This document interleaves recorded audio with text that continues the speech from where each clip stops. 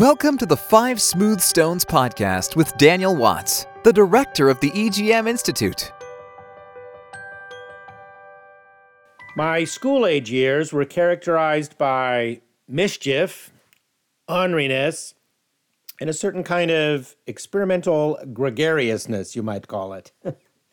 One of my favorite pastimes was riding my bike, and it was a pretty cool bike in that day. No one under the age of 55 will understand what I'm about to describe, but my bicycle had a slick on the back, a sissy bar, a purple plastic-covered banana seat, and monkey bars. Even if you have no idea what any of those are, you must admit the description sounds pretty awesome for a young boy. I loved riding my bike, and I had a style all of my own that Dad had not sanctioned. I like to ride my bicycle in the summers with no shirt and no shoes. Dad explained the reasons for his policy. For my own safety and protection, I had to wear a shirt, shorts, and shoes at all times. He reminded me of the shirts, shorts, shoes policy every summer, and these details were duly noted. As a result, when Dad was at home, I fully complied with the shirt, shorts, shoes policy, but as you can imagine, when Dad was gone, it was shorts only, baby. One warm summer afternoon when Dad was at work and Mom was in the house, all of the boys in the neighborhood decided to set up a series of bike races. So let me just kind of set the scene. Old Halls Ferry Road in St. Louis, Missouri was the main road, and Evelyn Air Place branched off. It was our street from it and came into an intermediate and kind of pretty steep downhill stretch of about 100 yards. The street leveled out for maybe another 100 yards. At the bottom of the hill and to the left was Evelyn Air Drive that circled around until it merged back into Evelyn Air Place. My buddies and I lived on that circle. Even if you can't draw a map based on that description, you're still getting the point of the story. Semicircular Evelyn Air Drive was a design feature of our race course. We'd start at the top of the hill and then race down the hill and then around the circle. We'd have racing heats of 2 racers at a time, and the winner would advance to the next round. I was in the first heat with one of the Wilson boys who had an old Schwinn bike. My new bike and my fearlessness were guarantees of victory. At the end of the countdown and the shout, "Go!" I took off in a blaze. I'd built a solid lead by the time I got to the bottom of the hill, where I suddenly sensed trouble. Someone had been washing their car. Water had run down the street to the bottom of the hill. So now a small stream of water was running across the street at the corner where we had to turn onto the circle part of the race course. I hit the water in the middle of my turn, and my back tire slid completely out from underneath me. Taking my bike with it, in a flash, I was just sliding down the asphalt road at a high rate of speed with, of course, no shoes and no shirt. I'm not sure how far I skidded, but it was far enough to tear up my chest, my stomach. I had asphalt embedded in my body and my chest all the way down to my knees. My toes and feet were bleeding as well. I jumped up screaming and immediately ran into the house crying for my mom and medical treatment. That was the day I learned that I should not ride my bike without a shirt and shoes. Experiential learning is such a reality of life. We all know it from our own life, and we see it throughout the Bible. Our daily life is filled with experiences, and the truth of God's word helps us to interpret and to understand those experiences. We learn the truth of God's word, and when we experience that truth in everyday life, it becomes a deeper and abiding reality.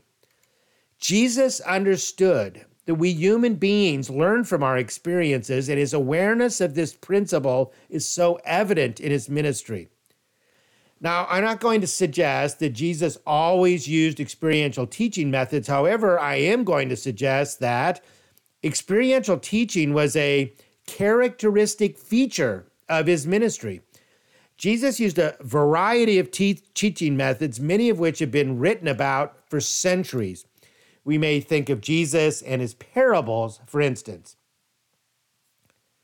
Email me if you're interested, but scholars who identify numerous teaching methods of Jesus, they write whole books about it, routinely ignore experiential teaching. In fact, I've yet to find anyone who identifies experiential teaching as one of Jesus's teaching methods, even though numerous examples exist. Let's just look at 3 of them. In John 6, we read Jesus' well-known proclamation, "I am the bread of life," in verses 35 and 48.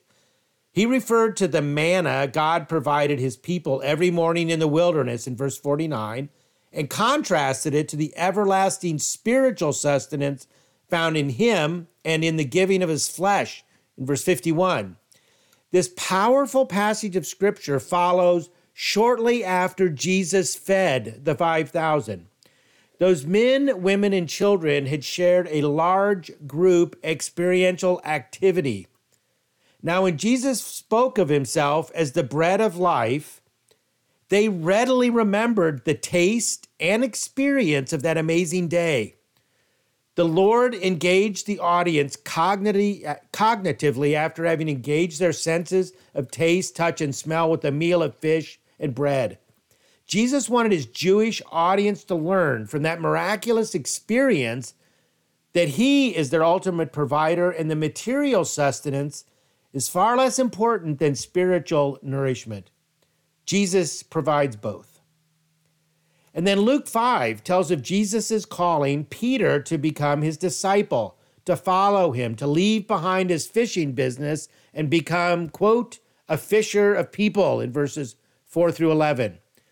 In this passage, Jesus spoke a prophetic word to Peter regarding his change of vocation. If Peter accepted Jesus' call, he'd give up everything he knew in order to be one of the Master's disciples. Immediately before he verbalized the invitation, though, Jesus provided Peter with a dramatic experiential activity. Jesus, the carpenter, told Peter, the fisherman, to throw out his nets. Having caught nothing all night, when fish usually bite, verses 4 through 5, Peter thought the suggestion foolish, but he did what Jesus said anyway. He soon saw that the nets were filling, and when Peter and his buddies hauled in the nets, the load of fish was so heavy it nearly sank 2 boats, in verse 7. Completely overwhelmed by the experience, Peter fell at Jesus' feet. This amazing experience prepared Peter's heart to accept Jesus' calling. And then closer to the cataclysmic events at Calvary, Jesus involved his disciples in an experiential activity that has become a cherished and sacred Christian tradition. In John 13, Jesus explained the importance of servant leadership. Again, Jesus did not limit his teaching about essential elements of Christian leadership to simply speaking the truth. He communicated those truths after having provided his disciples with an experiential activity they would never forget. Every Christian knows the story of Jesus taking a towel and a basin of water and an act of beautiful humility, washing the feet of his followers in verses 4 and 5. This action was so shocking that Peter initially resisted it in verse 8. Yet since the disciples had just had their master do the work of a lowly servant and wash their feet, Jesus' spoken words calling them to do the same must have had a profound impact on them. I can't imagine how they must have felt. Just reading this passage of Scripture has had an enormous impact on me and many people I know. Jesus fed the 5,000, filled Peter's empty net almost to the breaking point, and washed his disciples' feet. Each event taught the disciples the lesson that Jesus then spoke. His words underscored what each unforgettable experiential activity taught. I've experienced this in my own ministry life. My colleague, Ryan Callahan, was with me when we stepped into the office of the foundation that had generously supported Every Generation Ministries in our startup days. We were there to provide a ministry update, report on the use of the funds already received, and we hoped submit another grant proposal. I took a deep breath. I was well aware that this organization is one of the largest Christian foundations in the United States that supports huge and well-known ministries. On my previous visits, I'd been kind of intimidated by the Tony office decor and my own insecurities. Every Generation Ministries was very, very small, and I knew the vast global reach of the major organizations that the foundation supported. My colleague was as nervous as I was when we sat down at the table with the program officer assigned to work with tiny ministries like ours. Just as we kicked off our report, the door opened and in walked the executive director of the foundation. He greeted us warmly and sat down to listen. I was shocked and stoked. When we finished our presentation, the two of them had a few questions about the ministry and its finances and ministry work, and the meeting seemed to be going well, but then the executive director asked if Ryan and I could step into his office. The way he said it sounded kind of ominous and made me nervous, but you really couldn't say no. We walked behind him to his office, and he directed us to two chairs. When we sat down, he took off his sport coat, laid it on the back of the chair, and then knelt down on the floor in front of us. He pulled a shoe shine kit from near his desk and began polishing my shoes. To say I was shocked doesn't even begin to express what I was feeling. I'll never forget that experience.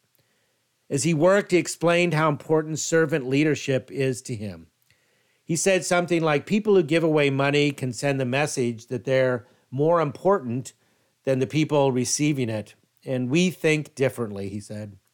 We think it's important to send a message that we're all servants of Jesus Christ. He moved to Ryan's shoes and continued something like, all of us are serving the Lord. We're through our giving and you through your equipping of children's workers around the world who are serving in their churches, and we're all God's servants together. I couldn't believe what was happening.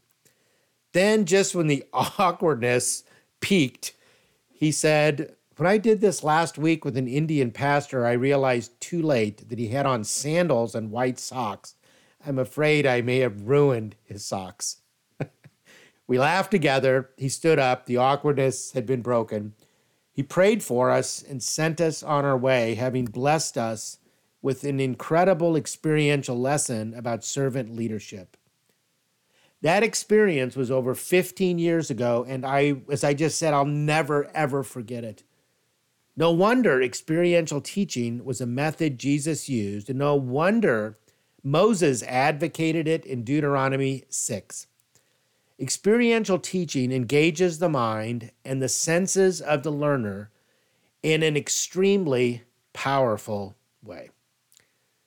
Thanks for joining us this week, and we look forward to you being with us again next week at the same time for our 5 Smooth Stones podcast. To learn more about experiential teaching methods, check out our website at www.egminstitute.org. We hope you enjoyed today's podcast. Our next 5 Smooth Stones podcast will be this same time next week. To learn more about life-changing children's ministry, check out the EGM Institute website at www.egminstitute.org.